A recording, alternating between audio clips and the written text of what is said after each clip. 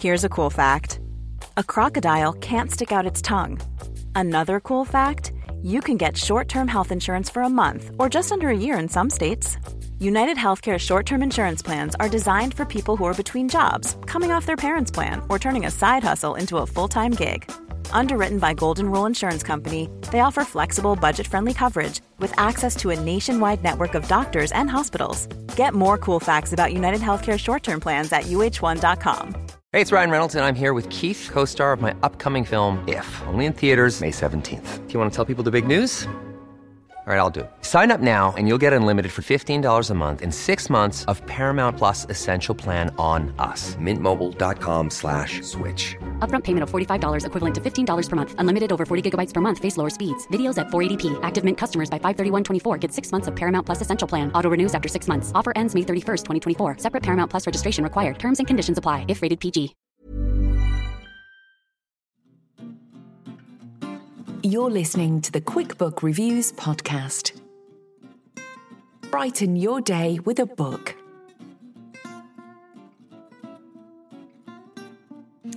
Hello, my fellow bookworms. This is Philippa from QuickBook Reviews. How are you all? Oh my goodness, there's a lot going on here. I've got a new microphone and I've got it with the hope and the aim that the quality will be better.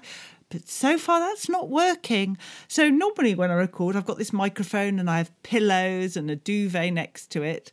Now I've got like these isolation things, which look like someone's got, I don't know, some padding and gone crazy with the scissors. That's all I can think of.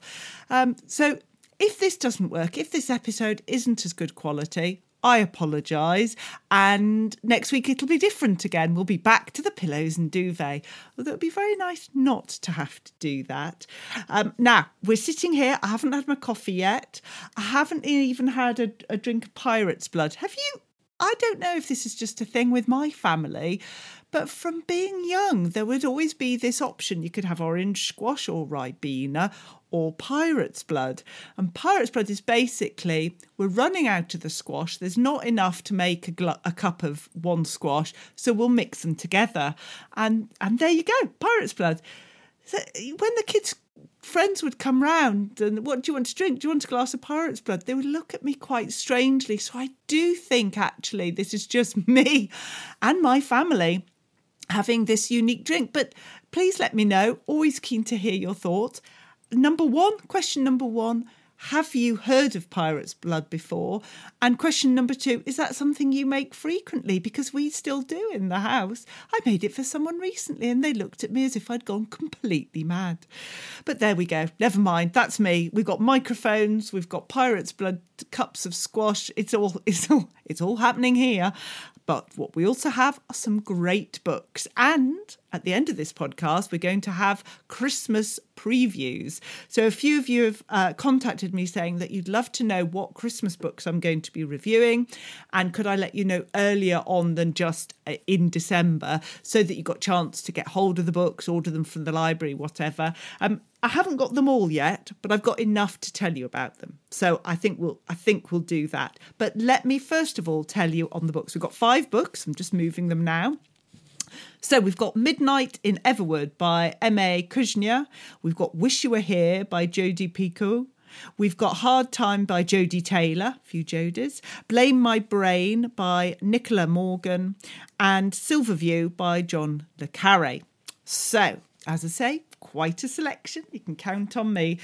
So the first one, Midnight in Everwood. There's a lot of hype about this book. There's a lot of hype because it's got a beautiful cover even. And let me read you the blurb. Nottingham, 1906.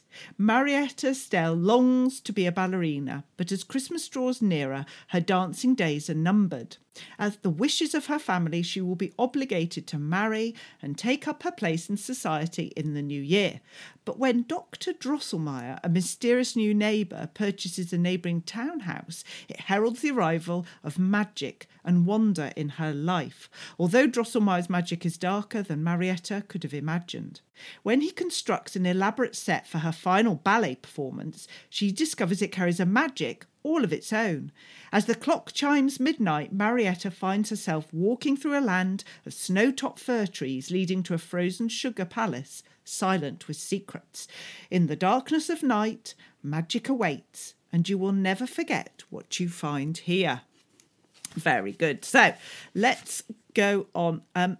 Act 1 is actually a quote from the Nutcracker, so I won't read that. I'll go straight to chapter 1. And I'm going to read you the first paragraph, actually, which is 2 sentences. So sit tight. Chapter 1, 1906. Marietta Steele's mother always said that nothing good came of a rainy day.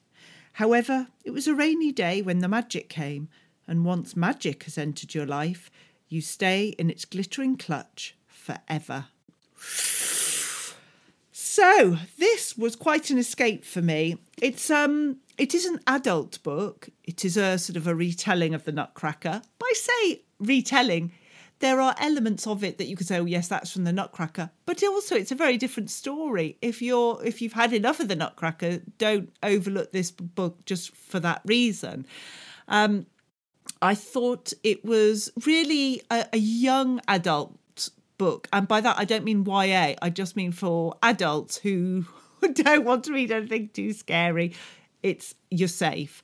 It's got this intriguing story. It's got just sort of embers of Christmas running through it, which is always a thumbs up as far as I'm concerned. And I just thought it was really interesting. So let's talk to M.A. Kushner, Mia Kushner now. So M.A. Kushner, the author of the wonderful Midnight in Everwood. Thank you so much for joining me today. Oh, thank you so much for having me. Oh, well, can I call you Mia? Is that all right? It's a bit less formal than M.A. Oh, no, yeah, right? Of course. I prefer to be called Mia. Lots of people do call me Maria, but it sounds a bit like my mum when she's cross at me, so I go by Mia. Oh, so your full first name is Maria? But it is, yes, but I haven't been called that since I was about 16, so... Yeah, don't worry. We'll stick with Mia then. That's a good compromise. So I have to ask, it's an obvious first question, but what gave you the idea for this book? Well, I've always really loved Christmas. I've always really loved the ballet. So the Nutcracker it feels like it was made for me. And with all the books that I read, I'm often drawn to retellings and books with a lot of magic in. So it felt like a very natural choice for me to turn to the Nutcracker when I wanted to write a retelling. Had you been wanting to write it for a while, do you think? I mean, I just wonder what made you just think, right, now is the time. Do you know, I don't actually know, but it was so weird because once I did have the thought to do that, it felt weird that I hadn't thought of it before. Like it was always going to happen at some point, that I was always going to do it. It just never occurred to me before. I don't know. Sometimes I sit down and I kind of have a brainstorming session of, right, what new projects can I get excited about for the next few years? What can I explore? What might I want to write? And it was just during one of those where I wrote down retellings and I just immediately thought of the Nutcracker. So are there other titles on the list of potential retellings? There are, but I'm afraid I'm going to keep them secret for now. But I can tell you that my next book for adults is going to be like Swan Lake meets The Great Gatsby. Oh my goodness, that's too much information for me to process. Swan Lake meets The Great Gatsby. Yeah. Wow. Oh, I'm going to have to go away and have a think about that one. Wonderful. Wonderful. So what made this book an adult book in your mind? Because obviously your history of writing mid-grade. Why was this an adult? Well, actually, fun fact, when I first wrote it, I wrote it as a young adult book, but that didn't really go anywhere. So then I rewrote it as a middle grade book, and then it nearly went somewhere, but then it didn't. I just couldn't let the story go. So I ended up rewriting it as an adult book. And doing that, I got to explore the romance a little more. I got to dig deeper into the darker themes of it as well. Yes. So you've rewritten this story 3 times? Yes. Yeah, it's a real book of my heart. It's I don't do this with any other book, by the way, but there was something about this one where I just couldn't let go of it. So I just wanted to get it out there. So if someone says to you now, oh, I've got tickets to the ballet and it's the Nutcracker, do you smile or do you just back yourself into a corner saying, no, I don't want any more Nutcracker? Oh God, no, I've got tickets for the Nutcracker in January. I'm so excited. So I'm interested in whether you got this book as a complete picture in your mind all at once, or if it came to you in stages. Obviously not the Nutcracker story, we know that, but your take on it, did it come in one complete picture? I have to say, despite writing it 3 times, this is one of the easiest books I've ever written in terms of how easily I was able to picture it, how fast I was able to write it, each of the versions. I think it's just because it was a story I was just so passionate about. I really fell in love with it, and the characters that I reimagined and the whole world that I kind of built around, the Nutcracker lore. It was just so special to me. So I really fell in love with it when writing it. And again, and again. Yeah, and again. When you finally wrote the adult version, which I don't think is too adult, actually. I see what you're saying about the dark, but it's not, if you're a scared reader, you don't need to. No, it's not like horror or anything. No. No.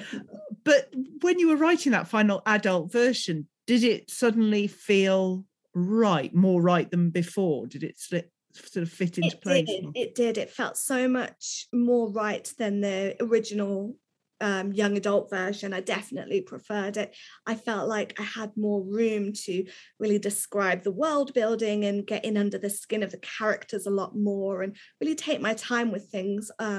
Usually adult books tend to be higher word counts than young adult books. So I had more space to kind of write and, get into the world. And what a world it is. So we've got Marietta, and she has this quandary. She wants, her heart wants her to be a ballerina, and unlike me, who would like to be a ballerina, she's actually quite good at it. And then we've got the family and the role that a daughter in the house would have in sort of early 1900s. Did you want to bring a fresh view on that quandary? I think it's a quandary that's been done quite a lot, but it did really, and I was a bit wary about that when I approached it, but it just really, really suited the book. It really suited the story. I think it needed to happen to give Marietta that push that eventually sends her into this other world and this other situation. So I think it was a really good kind of starting point for all the tension that comes in with the novel. And then you've got this new neighbour, Drosselmeyer. Love that name. He's not very nice. And No, he isn't. Was that hard to write, or was it quite good fun? It was actually quite good fun. I mean, there are some scenes that were a bit uncomfortable to write when he's more overbearing and, well, not very nice. But it was fun to take a kind of darker, creepier look at him. So in terms of other stories, apart from the Nutcracker, you've mentioned about this very intriguing book you've got next. So there is quite a list of retellings you have in place. Yes, I would like to do some more retellings, definitely. Will they all include ballet? I would like to do this is hard without revealing any secrets here. Okay. I would like to do some more with ballet, yes, but they don't necessarily have to have ballet in them. So I'm interested in where and how ballet sits with you in your heart. Is that have you done ballet, or is it something that you wanted to do? I've always loved ballet, always wanted to do it. I actually go to adult ballet classes at the moment. I'm not very good, though. I keep thinking people expect me to be great because I've written this book, but I'm terrible. I've been in the beginner class for about 3 years now. Ballet is very hard, but I have a great appreciation for it. And I just love it. It makes my heart fill. How wonderful. So do you get to do point work as well, or is it all? No, not in the beginner class, sadly. Oh, do you have to move up to the next class to be able to do that? Yeah, and it's quite hard to do as an adult when you're learning. Most people that do point work tend to have started quite early on. It requires like a lot of strength in your ankles and legs that you build up over time. So quite hard to do if you're only going for like 1 or 2 hours a week. Yes, I've seen a number of authors start to have ballet lessons by Zoom as well during lockdown. So there's obviously a theme going on there. Now let's talk Christmas. How important is Christmas to you? Very. I love Christmas. I completely turn into a Christmas elf about this time every year. I love everything about it. I love winter as well, and snow. And I always tell everyone that Norway is my favorite country I've been to. I love all of it. But in terms of the Nutcracker book, Midnight in Everwood, that I wrote, I use it more as the backdrop, as the aesthetic of it. So it's not really central to the actual story itself. So I do think that people who don't celebrate Christmas or don't enjoy it, they can still enjoy the story. It's not essential to the story. Yeah, I would absolutely agree. It's not got Christmas running through it, but if you've got Christmas in your soul, you could read it in that way if you wanted to. But the timing is quite clever for it coming out. Was that, again, a key decision? Yes, I think my publishers decided that on purpose. They made such a beautiful book cover for it as well. It really lends itself to being a Christmas gift. Yes, let's talk that cover. And I've seen ones with sprayed edges and all sorts. How involved were you in the design of that cover? Well, my editor actually set up a secret Pinterest board between me, her, my agent, and the cover designer, Charlotte Phillips. And we kind of brainstormed ideas there on covers we loved. And quite early on, my editor had the idea for kind of paper cut on the front. So it looked like almost like a kind of puppet theatre or something, with the way it's cut out and framed. And we started saving lots of images with that. And it just evolved from there, really. And my next question was going to be about whether you'd made any substantial changes when you were writing the book. But if you've already written sort of 3 quite different versions, yes. The storyline of the young adult version and the adult version were quite similar, but the middle grade one was very different because Drosselmeyer was like a kindly grandfatherly figure. And at one point, some of the main characters accidentally wander into a land of chocolate and find themselves turning into chocolate, which was very fun to write. Oh, that sounds like my sort of book. I did miss that, but I do prefer it overall as an adult book, definitely. So when you get an idea for a book, how do you resolve what age group it should be written as? Well, I like to think that I write adventure stories for children and fairy tales for adults. That's how my author brand's kind of developed. So that makes it quite easy, really, because if I'm looking at retelling a fairy tale, I can think, I can look at the maybe darker origins. I can delve beneath the surface a bit more. I can explore it in a more mature way. And then with an adventure, I know I can write really fast-paced, fun adventure with, talking animals or shape-shifting shadows or whatever in it, and that will be for children. That's really interesting, though, because often adventure books are more adult and fairy tale children. So that's intriguing that you've sort of flipped it in that way. So your mid-grade books, you've got The Ship of Shadows and Secrets of the Stars. Yes. Will there be more of those, or are you focusing much more on the adult side now? Hopefully there will be more of those. At the moment, I can't really speak about it. I know that's really annoying when authors say that, but it's true. But I definitely do want to continue writing for both children and adults. I get something very different from both of them, so I couldn't ever give either of them up. So have you been able to do author events for both type of books now? Have you done any for Midnight in Everwood? Yes. And I find it, usually you have kind of a burst of author events around publication, and that's when it's the most concentrated. So at the moment, I'm very much in a Midnight in Everwood frame of mind. Usually it's easier to kind of switch between them because you've got less going on. Yes. Are they... I mean, clearly the book events are different because one's a mid-grade, one's an adult. But apart from that, is there anything else that's different about them? Well, I will say I will say you do get more entertaining questions from the children.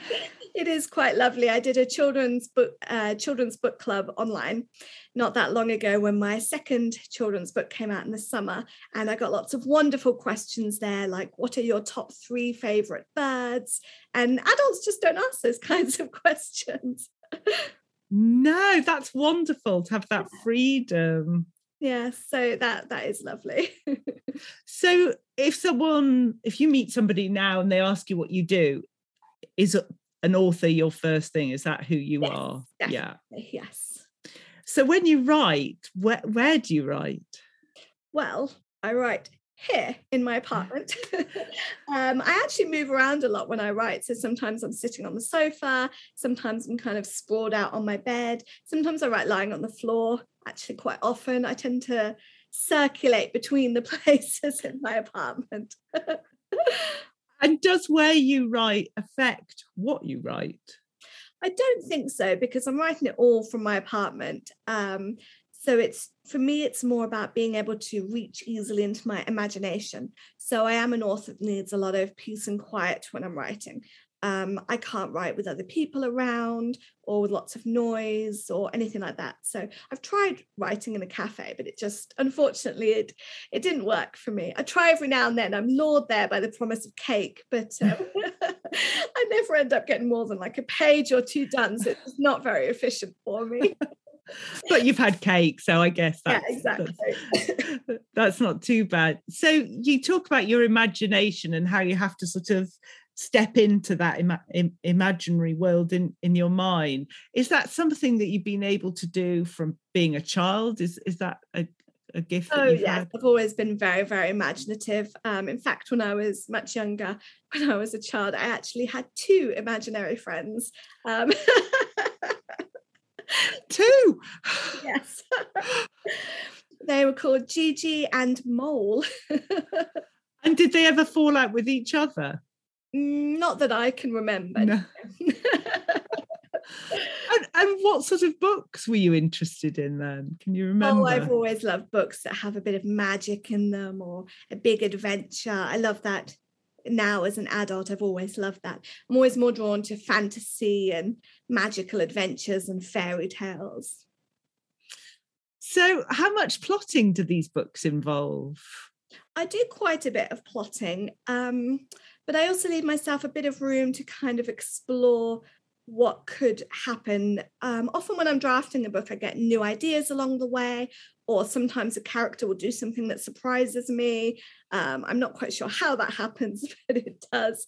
So I like to think of my writing as a journey. You know, I know the setting off point, I know the destination, and I know the stops I want to make along the way, but there's room to kind of take this road or that road, or stop off here to have a look at this thing.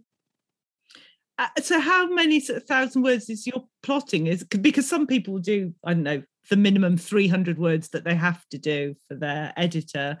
Some will do 30,000 words because that's just their approach. And a lot of people are sort of in between that. Whereabouts do you fit? I'm the leaner end. I do tend to write kind of skinny first drafts and then build them up as I redraft. So my first draft of Midnight in Everwood was only 25,000 words. Wow. I know. It had lots of big gaps in it and chapters missing. And then my second book, I filled it out more. It went up to 50,000 words. And then it went up to 75. And then I think it hit 100 originally before I edited it back down a little bit. That's so interesting, because there are many writers who their first draft is just a sort of a splurge of words and too many. Yes. And yet you're the opposite problem. Wow. So you're just, in a way, that's then an extended plot in that you're getting the bones and then you build the flesh on as you... It's more like I'm writing the story, but when there are bits that I feel I don't know enough about yet, I'll leave a gap and I'll resort to bullet pointing it. So, for example, if there's a chapter where I don't feel like I've got to grips with my characters enough to write it, or I'm a little bit unsure of the plot and I need to rework it a little bit, I will bullet point what needs to happen in that chapter and then move on. I do the same if I get stuck on something. Instead of wasting, hours on just a page, I'll leave it and come back to it with instructions what to write when I do come back to it. Oh, how interesting. That's quite a different approach, and clearly it worked. I know it can be really confusing to describe sometimes. No, I love it. I love the fact that every author is slightly different. That's what makes it interesting. So what is your favourite part of the writing process then? Oh, I love any part of the writing process where the words are just coming to me, when the words are just flowing and, they're popping into your head faster than you can get them down, and it feels almost like you're channeling something. That feeling is just magical. That's what I like. It doesn't matter what stage it happens at. That's what I like best. But the writing, rather than maybe doing copy edits or something, would be... I don't think anyone will really find copy edits as fun. You'd be amazed. You would be amazed. Oh, yes. I've had that said that's one of their favourite really? parts. Oh, yeah, that surprised me. Yeah, so it does vary. How important is it as a writer to... It's almost a pressure to get the reader hooked straight away, because there's so many books available, and people might pick one up and put it down. Is there a pressure on you? There definitely is. People are looking in a bookshop, they might read the first page before they decide whether to buy it or not. When you send your book to your agent or your editor, that's the first thing they read. That's the first taste of the story they get. So you want to make sure it's the best kind of mouthful of your book they can get. Yeah, so there is that pressure there. And is there equally a pressure to keep the sort of the pace and the momentum going, or is that just something that comes from your storytelling? The most pressure for that is actually when writing for children, because that needs to be very fast-paced, very interesting the whole way through. Older readers and adults will have a little more patience, really, if you're kind of investing in a storyline or building something up. They'll wait and see where it goes. But if a child's not interested in what they're reading, they will put the book down and go and do something else. So you really have to hold their attention the whole way through. Yes, and for them to then want the next book as well. Yes. So before I let you go, can I ask your publishing story? How did you get first published? Well, this is a tip I like to tell, when people ask me. The way I found my agent was I looked in the acknowledgements of books that were similar to mine. And I wrote The Ship of Shadows before I wrote Midnight in Everwood. So my children's books came first. And I looked in the acknowledgements for The Polar Bear Explorers Club by Alex Bell. And I found my current agent's name. So I queried her and she signed me on. And yeah, we're very happy together. That's great. Know your tactics and know who you want. You hooked her. You went out to get her and you hooked her, which is fantastic. So you're busy writing still this next book, this Swan Lake Great Gatsby. Yes, I'm working on the structural edits for it at the moment. So it's very nearly done. But it's still not quite done yet.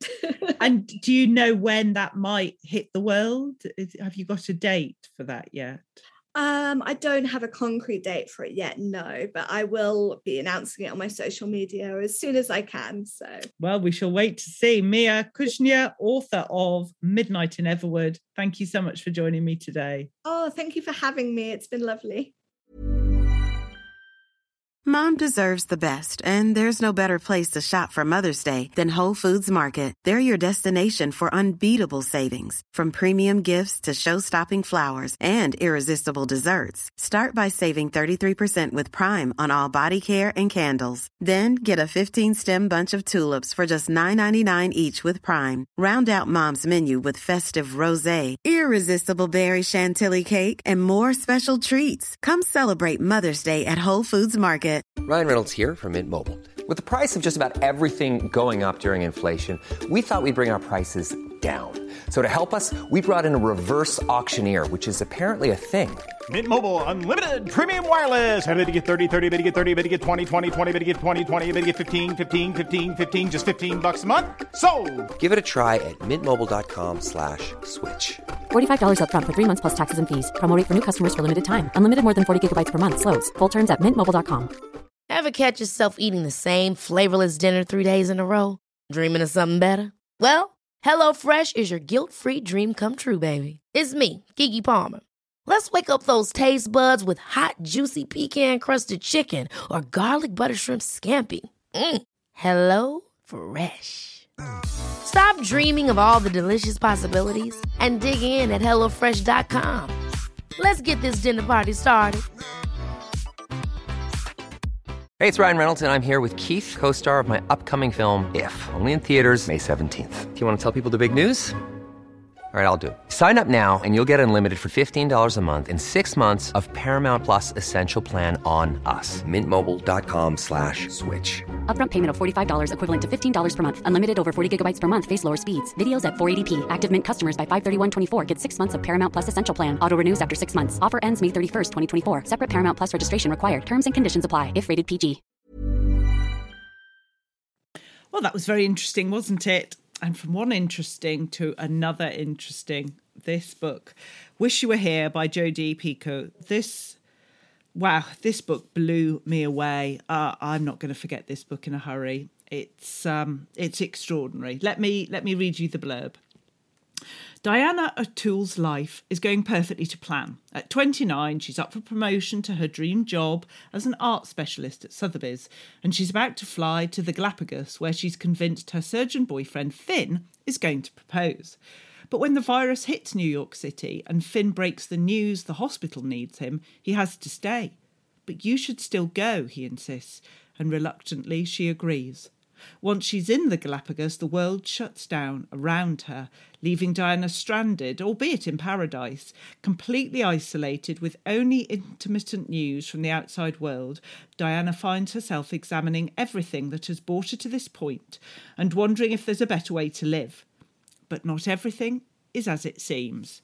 Now, I have long loved the books of Jodi Picoult. I really have. She can write. She's an author I trust. And this book I was very intrigued by. I do like reading books about, well, not about the virus, not about COVID, but about what people are going through. I don't want to read a sort of a dystopian book that says, well, if you thought COVID was bad, 2 years later, it gets even worse. Don't want to read that, thanks very much. Don't want to read it if it's like a horror, fantasy, whatever. But if it's good characters and they're having to deal with all that COVID and lockdown has thrown at them, then I'm in. And I was in for this book. Now, you've got alternating viewpoints. You've got this woman who's in the Galapagos Islands, almost in the most fantastic place you could imagine. And then she's exchanging or receiving emails from her boyfriend, not her fiancé, her boyfriend, because he hadn't proposed at that point, Finn. And Finn is working on COVID wards, experiencing all sorts of horrific things that we've all read about. But what I'm interested in is the two different views, and they sort of dilute each other. So you've got this, what might seem to be this lovely set of circumstances being on this island. Yes, you're stuck, but it's such a beautiful part of the world. Not too good to be true at all, but almost that. And then you've got this sharp realisation of Finn's emails, and the two do work beautifully together. And then the book continues. I won't say any more than that. It's a book where there was no way I was going to let myself feel tired because I had to finish this book. That there was no way I was going to not finish the book and find out what happened. I thought the book was very comprehensive. Okay, if you are triggered by the impact of COVID, okay, this isn't a book for you. But otherwise, read it. I think it's a brave book she's written. I think it's really fresh and different. And it's one of those books where your eyes get wide and I just need someone else to read this book immediately so that I can talk to them about it. It's that sort of book. It would be great for a buddy read. It's yeah, it's an extraordinary one. I am not going to forget this book. It's one I will reread. It's one that the characters are staying with me. Let me read you the first sentence. So, chapter 1. March 13th, 2020. When I was 6 years old, I painted a corner of the sky.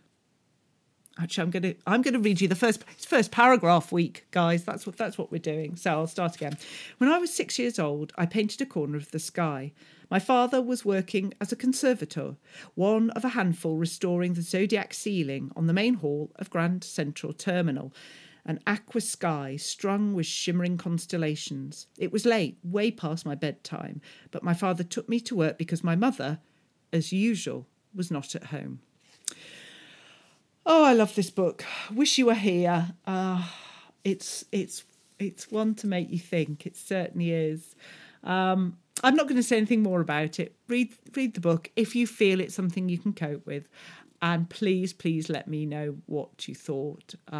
It's, very, very good. 10 out of 10 from me. Now we come, I'm going to move that one, sorry for all the book noises, but with all this stuff now for this microphone, I don't have a lot of space on my desk. Ah, dear, never mind. So the next one is a reread, and it's the second in the Time Police series. I mentioned a couple of weeks ago that I've got Jodie Taylor coming on in a few weeks about her third book, Saving Time. So I wanted to reread the first two in the series so that I was fully up to date. And I have loved, as I said a couple of weeks ago, I have loved listening to the audio version of these books. They are beautifully done. So, Hard Time. Let me read you the blurb for this book. Idiots who want to change history have always proved challenging. But now temporal tourism is on the rise, highly illegal but highly lucrative, if you're prepared to take the risk. To face down this threat, the Time Police will dispatch their toughest undercover agents, which is fine until the unthinkable happens. Replacements are needed fast, and who better than 3 young officers who don't even look the part? Step forward, Jane, Luke and Matthew. They may be about to graduate, but there's still plenty of time for everything to go wrong. Throw in the Versailles time slip, a covert jump to ancient Egypt, and a race against time itself, and you've got yourself an assignment worthy of Team Weird. The writing is funny, crisp, dry. You've got to be willing to accept the Time Police and the Chronicles of St. Mary's, the other series as well, as fact. I just love it. I just love it. Love it, love it, love it. So this is the first sentence. Oh, well, actually the first sentences are let's go back to the first one. So Luke's first sentence, I can't believe I'm still in the Time Police. Then Jane's first sentence, it's so cold. And then Matthew's first sentence, where are they? And then this is chapter 1, and this is the first sentence. Marietta Hay, commander of the Time Police, settled herself at her desk, fired up her scratch pad, and gazed at her adjutant. I love this book. This is another great one. And I enjoyed it even more the second time. I enjoyed even more listening to the audiobook. It's kept me going on my runs, and you know me, I hate running, and it takes a good audiobook to make me enjoy the runs. And this series is allowing me to run and not check how far I've run every few seconds, because until I've hit the 5 miles, I have to keep running. And there are times when I check that very frequently. It's a bit like word counts when someone said you have to write 1,000 words on something. Oh my goodness, I'll be counting words from about when I've done about 5 words. So yes, this allows... It's entertaining. That's what I'd say. So there we go. Hard Time by Jodie Taylor. Now, the next one is continuing the mini-series Philippa has about coping with teenagers. And this book is called Blame My Brain, The Amazing Teenage Brain Revealed by Nicola Morgan. Here is the blurb. Scientific research shows what parents have long suspected. The teenage brain is special. Find out how in this groundbreaking and reassuring book that involves cutting-edge science that won't make your head spin, revealing tests and quizzes, new information on mirror neurons, untidy bedrooms, and more. I was in with that. From taking risks to sleeping late, gender differences to depression, uncontrollable emotions to the effects of drug and alcohol, Blame My Brain tells you everything you need to know about the biology and psychology behind the behaviour.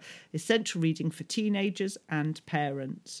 I found it quite a short book, easy to read. It's less than 200 pages. It's broken up. There's some sort of good like quizzes and different photographs to look at. It's sort of... it didn't break new ground for me, but it helped fill in gaps along the way, if that makes sense. So it's one book that could be useful if you're just wanting to read more and read around the subject. So, yeah, that's what I would say. It was an interesting book. Blame My Brain. There we go. Now, the last one I've got to talk to you about today, and you've heard me sighing.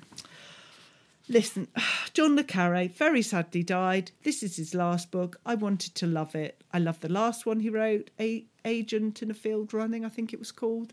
And this is a short one. Let's see, how many pages have we got? Just under 210, so it is short. Here's the blurb. Julian Lawnsley has renounced his high-flying job in the city for a simpler life, running a bookshop in a small English seaside town. But only a couple of months into his new career, Julian's evening is disrupted by a visitor. Edward, a Polish person living in Silverview, the big house on the edge of town, seems to know a lot about Julian's family and is rather too interested in the inner workings of his modest new enterprise. When a letter turns up at the door of a spy chief in London, warning him of a dangerous leak, the investigations lead him to this quiet town by the sea. Let me read you the first sentence. Here we go. At 10 o'clock of a rain-swept morning in London's West End, a young woman in a baggy anorak, a woolen scarf pulled around her head, strode resolutely into the storm that was roaring down South Audley Street. It had elements that I enjoyed. The setting was good, the writing was interesting, but it didn't grab me. I just didn't know when I was getting into the story and when it would start. It's such a shame. It could be my reading. I've got an awful lot to read at the moment, so maybe I'm not as tolerant of books that take a while. So maybe if you like slow builds, this could be something for you. I felt that because it's sort of only 200 pages, it had to get cracking sooner. I don't know, I felt sad that this was his last book and this wasn't what I wanted from it. I've enjoyed so many of his. So, yeah, I feel terrible, but there we go. It was not for me. So now we go to the Christmas books, and this is just giving you the names of the books that I'm planning to read, which I will review probably the episode on the 20th of December, when I've got the lovely Lauren from Lauren on the Books coming back on. She was on last Christmas. My goodness, she was popular with you all. Lots of requests to have her back on, so she's coming on. So I'm just going to tell you which ones. There may be a couple more. There are some that I'm still expecting and haven't received, but here you go. We've got A Snow Garden and Other Stories by Rachel Joyce. Of course, Rachel was on last week. That's a collection of short stories. Then we've got Christmas at Thompson Hall and Other Christmas Stories by Anthony Trollope. You see, you just had to say Christmas and Anthony Trollope, and I was in. It's got the most beautiful cover as well. I'm really looking forward to reading that. Then we've got The Christmas Carols, a fantastically festive family by Mel Taylor Besant. I believe this is a story about a family. It's a mid-grade book that just love Christmas so much. They sort of celebrate Christmas all year, and it's quite hard to be that person or someone from that family when you're I think settling into a new school. It's something like that. But the idea that people love Christmas so much, again, I'm in. Then I love the author Juno Dawson and everything that they do. And this book, A Stay Another Day, 4 Sleeps Till Christmas, 3 Siblings, 1 Big Secret, sounded great to me. And I like the fact I haven't seen many YA books about Christmas. I think this has got some issues that are revealed so that it might be triggering from some people. I don't know, but I think Juno can write so well. I'm very keen to read that one. Then we've got Always in December by Emily Stone. And this is more of a sort of a tear-jerkery one. Well, it won't take much to get me crying at the moment. So, yes, I'm in for that. I'd love a good cry. I do find it very cathartic to have a good cry. So, yes, there we are. Now, the next one is one I had certainly had it last Christmas and didn't get round to reading it. Maybe the Christmas before. So I need to get on with this. And I did like the premise. It's about how... let me tell you the name. One Christmas Night by Hayley Webster. And it's about how presents have been going missing from homes in a neighbourhood, and they're all wondering who's been stealing them, and then does Christmas sort of make or break that? That's the whole premise of that. One Christmas Night by Hayley Webb. And then the final one is Matt Haig, funnily enough. I got given the proof of this very kindly. Thank you very much. It's called A Mouse Called Mika. And I'm hoping to get to read this. He's written various ones. The Truth Pixie is a lovely series. The Father Christmas one's lovely. So, yeah, this should be nice. It's got lots of lovely illustrations. It's about 180 pages. Again, mid-grade. I believe it's mid-grade. Do not get it for a child of that age without checking. Don't take my word for it. But of course, there's the Midnight in Everwood book as well. That's a Christmas one, a light Christmas one, I would say. So we've got Rachel Joyce, A Snow Garden, Anthony Trollope, Christmas at Thompson Hall, The Christmas Carols by Mel Taylor-Besant, Stay Another Day, Juno Dawson, Always in December, Emily Stone, One Christmas Night, if I get a chance to read it, by Hayley Webster, and A Mouse Called Mika by Matt Haig, again, if I get a chance to read it. I've just been recommended another book, The Little Christmas Bookshop or something, as an audio book. Someone was saying yesterday I have to listen to that. It comes down to time, doesn't it? That's the problem. But we'll see. Maybe I'll get time. Who knows? Anyway, I'm going to let you get off for your day. I've got a great author next week. Can't wait to talk to you about that. I'll have sorted out my microphone problems and all is well. So look after yourselves and I'll see you very soon. Take care now. Bye-bye. You've been listening to the Quick Book Reviews podcast. That's enough books, said no one, ever. See you again soon.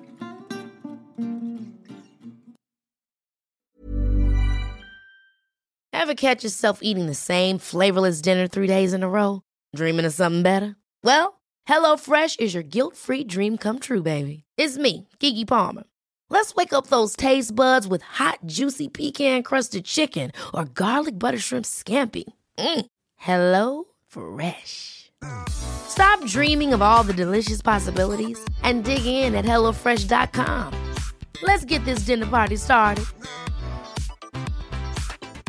Mom deserves the best, and there's no better place to shop for Mother's Day than Whole Foods Market. They're your destination for unbeatable savings, from premium gifts to show-stopping flowers and irresistible desserts. Start by saving 33% with Prime on all body care and candles. Then get a 15-stem bunch of tulips for just $9.99 each with Prime. Round out Mom's menu with festive rosé, irresistible berry chantilly cake, and more special treats. Come celebrate Mother's Day at Whole Foods Market. Planning for your next trip?